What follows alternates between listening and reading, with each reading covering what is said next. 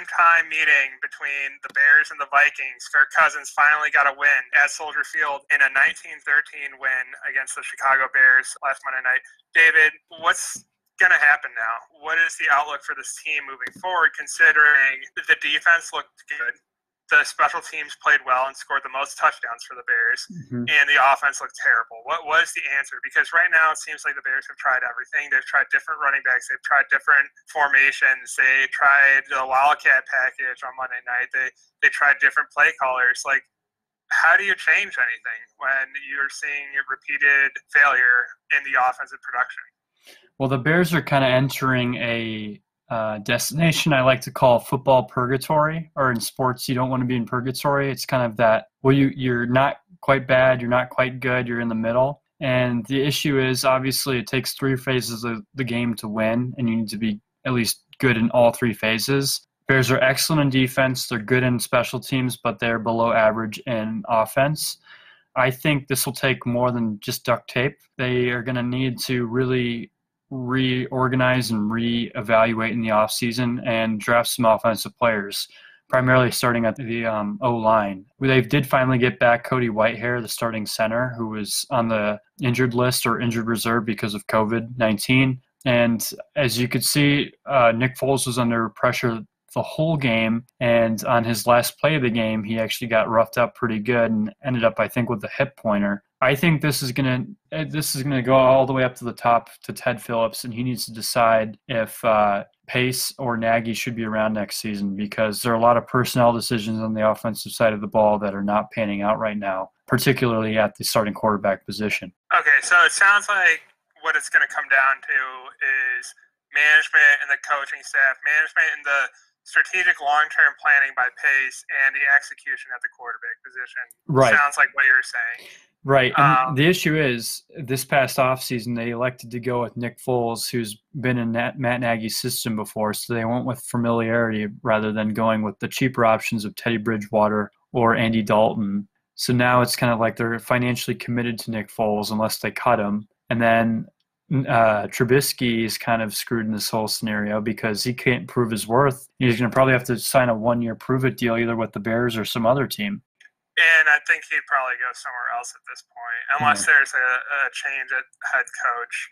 I think that the whole Trubisky thing is, really peculiar because the whole Chicago fan base, it felt like for a while started to pile on Mitch and started to blame Mitch for a lot of the problems. And it's almost like in the past 2 weeks, you've seen like a total reversal where Mitch is like our last hope as the fan base. And it really like proves how the Bears, in my opinion, kind of did Trubisky wrong. And that, in Chicago, it's the city of big shoulders and everybody works hard for what they get and you expect to get what you're due, right? And it seems like Mitch did everything right and he got fired as a 3-0 quarterback, which just doesn't seem right. And so I just think it's just snowballing. The whole just chaotic era of Matt Nagy is coming to a point, it seems like. And I really hate to buy into a lot of these media narratives because I think they love to cause controversy and cause conflict when there isn't any. But to me, it seems like you had a quarterback who you fired for no real good reason other than he wasn't the best. And you fired him for someone who clearly isn't the best, which just those two ideas don't seem to connect for me. And so I think Trubisky has really been done a disservice by the Bears. And so I would expect he goes somewhere else. Right? Yeah. No, I definitely think Trubisky will go somewhere else. I think it needs to be in a player-friendly system, kind of similar to the first system that he had when he was starting quarterback under Nagy. I think a good fit potentially would be, I know the Titans would be an interesting fit for him. I think the Raiders would be an interesting fit, even though I know they have Mariota already there. Yeah, he could land a lot of different places, but I think even Arizona. The real thing that we take away, though, is that you're going to lose a quarterback that we were told 4 years ago was going to be the future. He was worth trading up for. And then you're going to probably lose Allen Robinson at this point. Yeah. Right? Allen Robinson's so over it. He's so over this.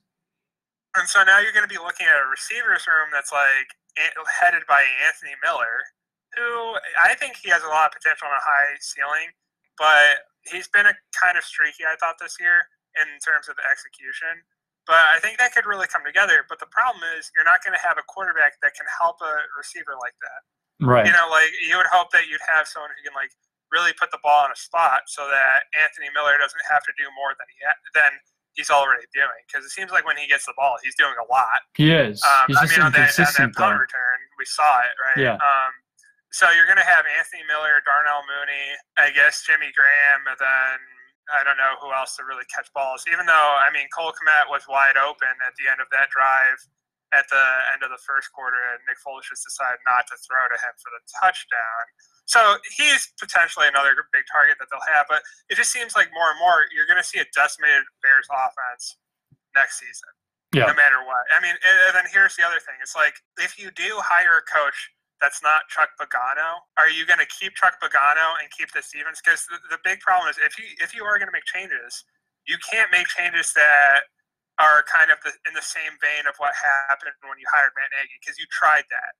You hired someone, even though Vic Fangio did a great job the year before, and he maintained the defense. But then when he went away, you did see kind of a step back for the defense. Now Chuck has led us to being kind of that same caliber. We saw it on Monday night. They were creating takeaways where there really weren't takeaways to be had, and they shut down possibly the MVP of the season. Mm-hmm. He might not be MVP solely because of that Monday night, and I'm talking about Dalvin Cook getting completely shut down by the Bears. Yeah. He might not. He could have been, if he put up 200 yards on the Bears on Monday night, he could have been on the path to being MVP this year, which is impressive considering Derrick Henry and all the prolific quarterbacks. So, like, you have this great defense. Are you really going to hire on another offensive guy who can basically just, like, take the defense for granted? I just, like, that seems like a bad move for the culture of the team. I think the best case scenario, and I've kind of long been saying this in private, is that you got to promote Chuck Pagano.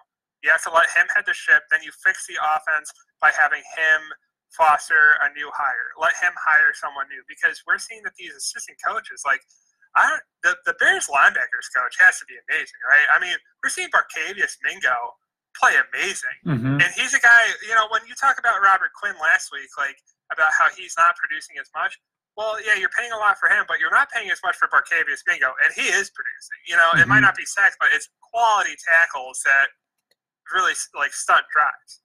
And so, you know, that's something that I hope they don't hire some new hotshot offensive mind as head coach. I hope they promote Pagano, because if you don't promote Pagano, you're going to have, you know, you're either going to have one of two situations. You're going to have an offensive coach that there's kind of like a weird dynamic amongst the whole team, or you're going to hire a new defensive coach to replace Pagano, which to me doesn't make sense.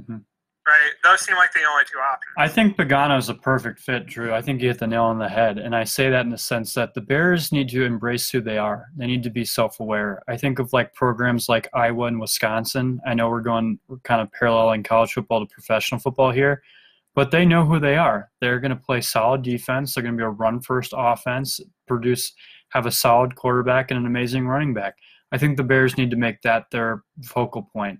Focus on their defense and play complementary football with a solid offense. Obviously, that starts with saving your first-round draft pick, maybe trading one or two pieces to get two additional draft picks so you get the cheaper new guys and you develop your system around them. That's what I would do if I was Pagano. I also need to say Pace has found some gems in the later rounds, and I know we're far away from the draft either in March or April. However, he's not hit on his first-round draft picks. And I say that in the sense I think of Floyd, who now is on the Rams, and he's producing out there. So I am curious. I don't think Nagy. I think he's a great coach. I just don't think he's good for this personnel, if that makes sense. Throw him in like Arizona with Kyler Murray, he could do just as good, I think, as Cliff Kingsbury is doing. I think the Bears just need to embrace who they are. Be defensive first, play complementary football. Get a quarterback that doesn't turn over the ball and doesn't hang on to it for more than 5 seconds, even though I know Foles was fighting for his life every snap. So he just, I don't know. I feel like Foles, sometimes he wouldn't move, and it's like his feet were just stuck in mud, and he wouldn't move up in the pocket, which is a very elementary concept. and he'd hang on to it too long. And then I know we said this earlier, Trubisky used to tuck it and run, you know? So it's what kind of guy do they want at the quarterback position? You need to have a quarterback who doesn't turn it over and can win you games at sometimes. In the current state of the NFL, you really need a quarterback who can run. I mean, like Nick Foles looks like a great quarterback for 10 years ago. Right. Right. Like he looks like someone who, I mean, like can sit in the pocket with a lot of protection, make the right decision.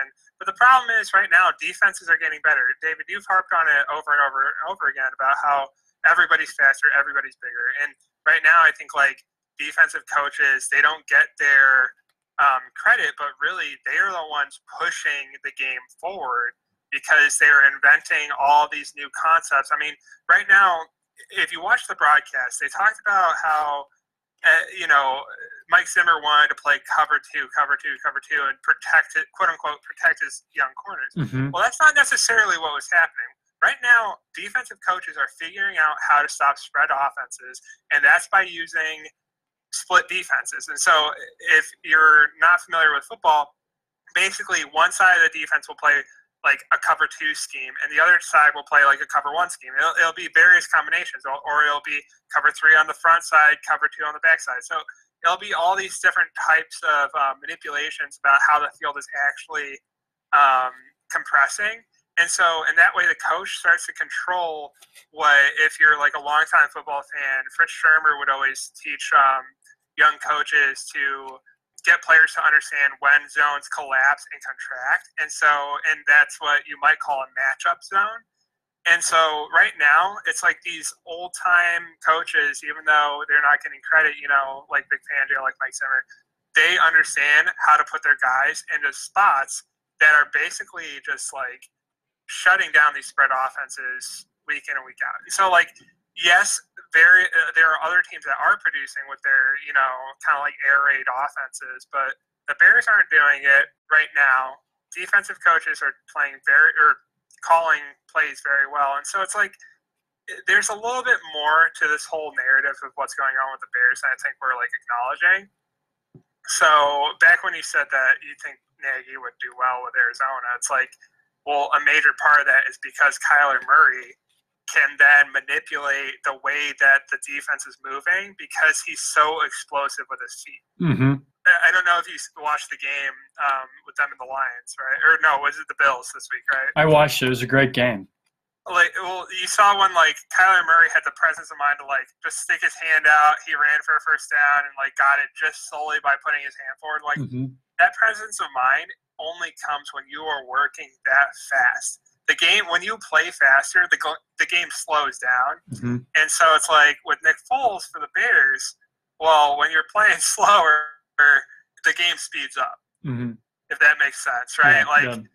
It's kind of like relativity, right? If your feet are gonna be stuck in the mud, like you said, well, then everyone else is gonna look a lot faster. Mm-hmm. That's not gonna help a struggling offense. Right. So it just underscores this idea that like, the Bears offense, for all the talk about innovative, creative plays, it really looks pretty antiquated, whilst their opponents look to be pretty evolved. Yeah, and I'll do the converse. If they got a guy like Kirk Cousins who can just like play off the run, just pound the ball twice every series and then set up for play action. I mean, that was quarterbacking 10 to 15 years ago, but it still works. But if they had a guy that was like consistent, you know what you had with them with their defense, I think the Bears would be 2 wins better. Well, and that's the type of football that works for Aaron Rodgers the past 2 years with Jones and Williams this year. Like they run a lot. The Packers run a lot, and Aaron Rodgers isn't the fastest guy, but when he needs to, he can expand the field and draw guys off of receivers or get the first down with his feet, right? Like that's kind of what I felt like Kirk Cousins looked like on Monday night, kind of like an Aaron Rodgers-urian, I don't know what you want to call it, an Aaron Rodgers-esque type of game where he just made very smart moves, and I think he got lucky on that first touchdown throw. I mean, Buster Screen, he's been busting his behind all year and getting burned on just perfect throws, which is really a shame because I think Buster Screen's really good. Yeah. And I think that maybe common fans might be like, oh, man, Buster Screen's always getting scored on. Well, that's not necessary. I mean, like, come on, that was a perfect throw, right? Mm-hmm. Am I wrong? That was here? a good throw. I think his feet did get caught up. He kind of tripped a little bit. I mean, the offense needs to put up points. The defense is out there a long time, and when you have your special teams scoring more points than the offense, I mean, that's not good. The defense created turnovers, and that's something where, like, I think a lot of people are skeptical of coaches who try and tout that they coach turnovers. A lot of people, I think, in football don't believe that you can actually create them. I think a lot of people believe that, like, when you play zone, they're going to naturally happen more often because you can react quicker. And so I think it's, like, really just an understanding in coaching that, like, hey, understand when we're in that, be aware of, like, trying to create it, but you can't just manufacture them. You have to, like, capitalize off of them when they happen. And that's what the Bears did. The Bears defense did capitalize off of them when those opportunities kind of came up. And, you know, the Vikings didn't really give them a large window to create those turnovers. Mm-hmm. So they really executed at a high level. And it's just like, okay, the defense executed at a high level. The special teams did. Santos looks amazing. I know. We have a good kicker. We finally have a good kicker. I think he's only missed 2 kicks the whole year. He looks incredible. Like, even when Pinheiro would be out there, I would be nervous if it was like a 50-yarder. I would probably be like, oh, man, I hope he makes it. Man, with Santos, it's like automatic. Yeah. Automatic, man. No worries. I think Pinheiro's lost his job. You know, all it takes is like 3 games in a row where Santos misses kicks, and there's going to be discussion. You know, that's all it would take. But then you see the special teams, the return game, massively improved over the past 2 weeks, right? I mean, say for Dwayne Harris's muff, I mean, like, he should have seen that Kyle Fuller got beat on the inside, but I see, like, you kind of see what they were thinking is that, hey, the offense isn't going to score, so I better take this back. And if he was pressing, catch it, if he caught it just a split second earlier, then Kyle Fuller could have washed down that that player, and it could have been a huge return, right? So, like, you kind of see what he was thinking. It's too bad it didn't turn out. It's the right move to them put Anthony Miller back there to catch the punts. You know, just let him work it out in practice, get back out there next Sunday or 2 Sundays from now. But, like, the return game, Cordarrelle Patterson was amazing. Yeah, right? He's a stud. And that's the thing. He picked his spots, too. It wasn't the same thing where he kept trying to return it. He took a few touchbacks, and then he turned one into a touchdown. And so every phase of the game seems to be working except this offense. And so I guess one last thing about the offense is, like, what do you think about Bill Lazor's, the pace of the game with him calling the plays? I mean, I thought the pace was great initially. I mean, out of the gates, the Bears looked pretty good before, you know, having to punt it. Or not even punt it. I think they turned it over on the first series. But, you know, I thought the play calling wasn't any better. I don't think they have the personnel to run either system. I mean, it's kind of befuddling. We need a run game. We need a run game. We just don't have one. Well, I don't think I missed David Montgomery this week, which I think says a lot. Yeah. Like, when you have a starting running back not there, you would hope that to be missed. Right. I don't think we were missing much not having Montgomery out there. I think Cordarrelle Patterson really stepped up. I think he made all the right cuts for what he had coming at him in that Vikings defense. So I thought he looked good, but then again, he's not a true running back. You know, like, he's doing so much during the night. What I wish he would get more from Cordarrelle Patterson, you know, they talk about getting a player out in space. I kind of wish they would split him out more and, like, put him and Allen Robinson on the same side and, like, play games with the routes that you're getting from those two right next to each other. I wish you'd see more of that, but, you know, with him in the running back role, you know, but I mean, he had a huge first down receiving.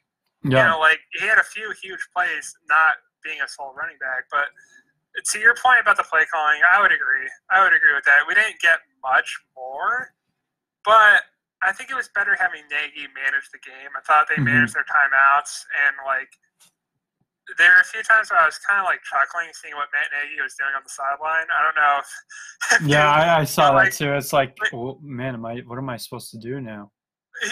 I was like, is he just a hype man now? Because he was, like, knocking balls away from the side. But then I realized, I think there was a player with his helmet off, and he didn't want him to get, like, concussed from Kirk Cousins' throw. So I was like, okay, I'll give him that one. But it's like, it was kind of weird. I think that he needs to be more comfortable being, like, a manager, because I think it was more beneficial. I think there weren't as many like kind of like bonehead timeouts or bonehead moves.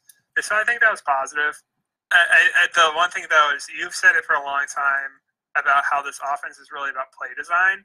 And going back to that first drive, I mean, they opened up with that like a really weird bubble screen, in my opinion, because they start with the receivers stacked. And thinking of a defense, if you start with your receivers stacked, you know that one guy's already calling, I'll take the right route, I'll take the left route, because they don't want to get picked, right? They already have that as a preset call if you're going to cover. And they did have 2 DBs out there covering them. So if you're going to run then a screen and you have 2 guys, essentially they're zoned up on top of these 2 receivers, well, if you're going to run a screen, you're going to block one zone and not block the other. That's the only possible outcome. So it's just like, it's just begging to get stopped. Right. Which to me is a play design thing, right? And on that one, they put Cordarrelle Patterson on the other side to try and like get another defender away from the pass defense. But like, so I guess that was designed decently. But it just, to me, when the Bears do good like wide receiver like bubble type screens, it always comes out of empty and it always comes out of gun. And it's, having it not in empty, especially on that first drive, just didn't make much sense to me. Like, if they came out in the first play in an empty set with, like, 5 wide receivers on the field, I'd be like, as a defensive person, I'd be like, whoa, what are they doing? Yeah. But the problem is they don't do that. They do something that's very predictable and very easy to defend. So it's kind of a play design thing, right? Right. They are a little predictable with their play calling. I think defenses know to pull back all of their DBs and safeties and just give them the 4 yards here and there, the dip and dunk. So I don't know. It just the Bears need to switch it up. I think what the Vikings do with pound it, then set it up for play action for Kirk Cousins is what the Bears need to do. They need an MVP caliber running back.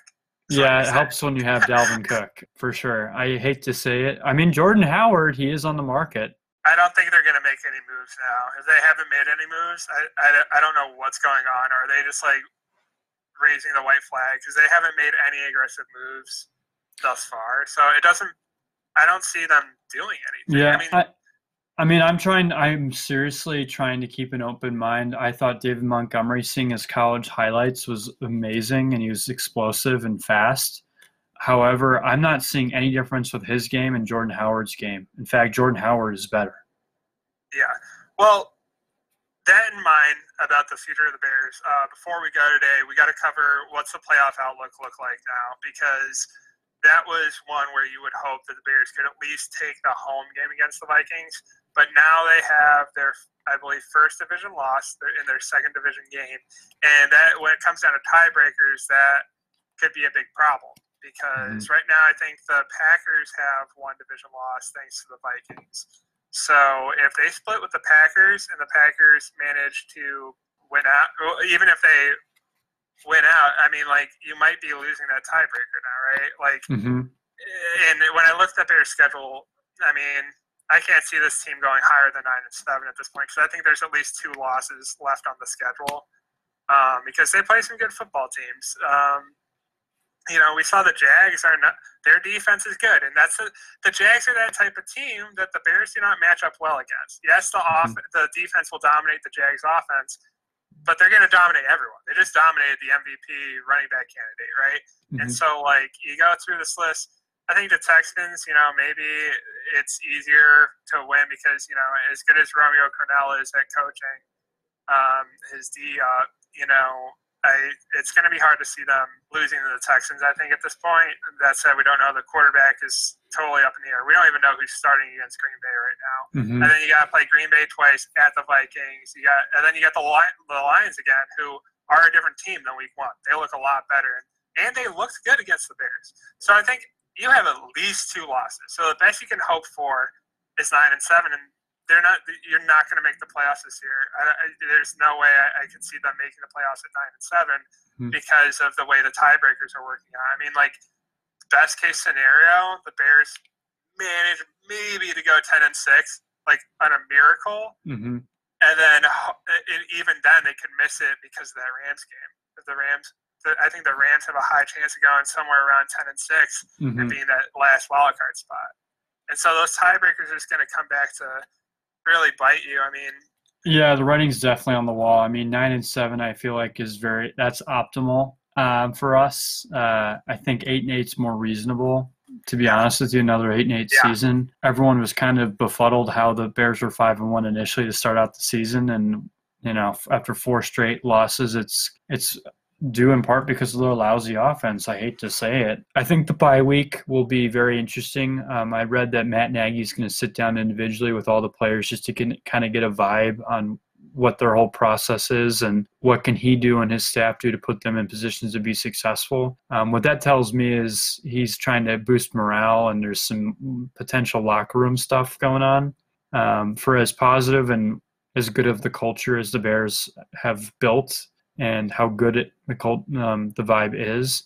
When you're losing and you have got guys that are really talented, you're bound to bump into people getting frustrated, especially the defense. I mean, number one, that's a red flag. mhm. And I would think that they should be having one-to-one meetings, at least between the coordinators with each player periodically throughout the season. So I don't know why they're not doing that. I mean, that's how I would run a team. I mean, that was I what mean, was reported. I don't know like how often they did that, but that was highlighted within the okay. article I read via The Athletic. Okay, and then number two, it's like that thing just highlights how great Chuck Pagano has done this year because, you saw this defense, they don't care what the score is. They had it a feather in their hat now because they shut down Dalvin Cook, and we saw how hyped they were at the end. I don't even know if Dalvin Cook shook their hands. He got beat pretty good. They were going back and forth at the end of the game, like the Trevathan, from kind of the first hit of the game Trevathan put on Dalvin Cook kind of set the tone. And then that continued throughout the entirety of all four quarters. And, Roquan Smith, Brett Urban, like all of them were still in it to the last snap. And the fact that he's able to get them to be that motivated on this really lackluster team, it proves how great of a coach he is. Absolutely. Right? Like, that's a really good sign. I think he's a good fit for the organization moving forward. Yeah, and so that's a good sign. Red flag that Matt Nagy's having one-on-ones at week 11 to check. I mean, I guess maybe it's a bye week thing, but that just, I don't know. That's not good. So things aren't looking great for the Bears. They have a bye week coming up on Thanksgiving, which in the past few years they've usually looked to Thanksgiving to fit in extra games, really play a lot of games in a few days and really turn their seasons around. This year will be welcome to have the break to reset for the Packers on November 29th. And we'll be covering our preview of that next week, as well as some other topics about football and just the state of the game and what's working, what's not. Tune in next week for some added little takes on football, and we'll be making our calls for the Packers game. Happy Thanksgiving, everyone.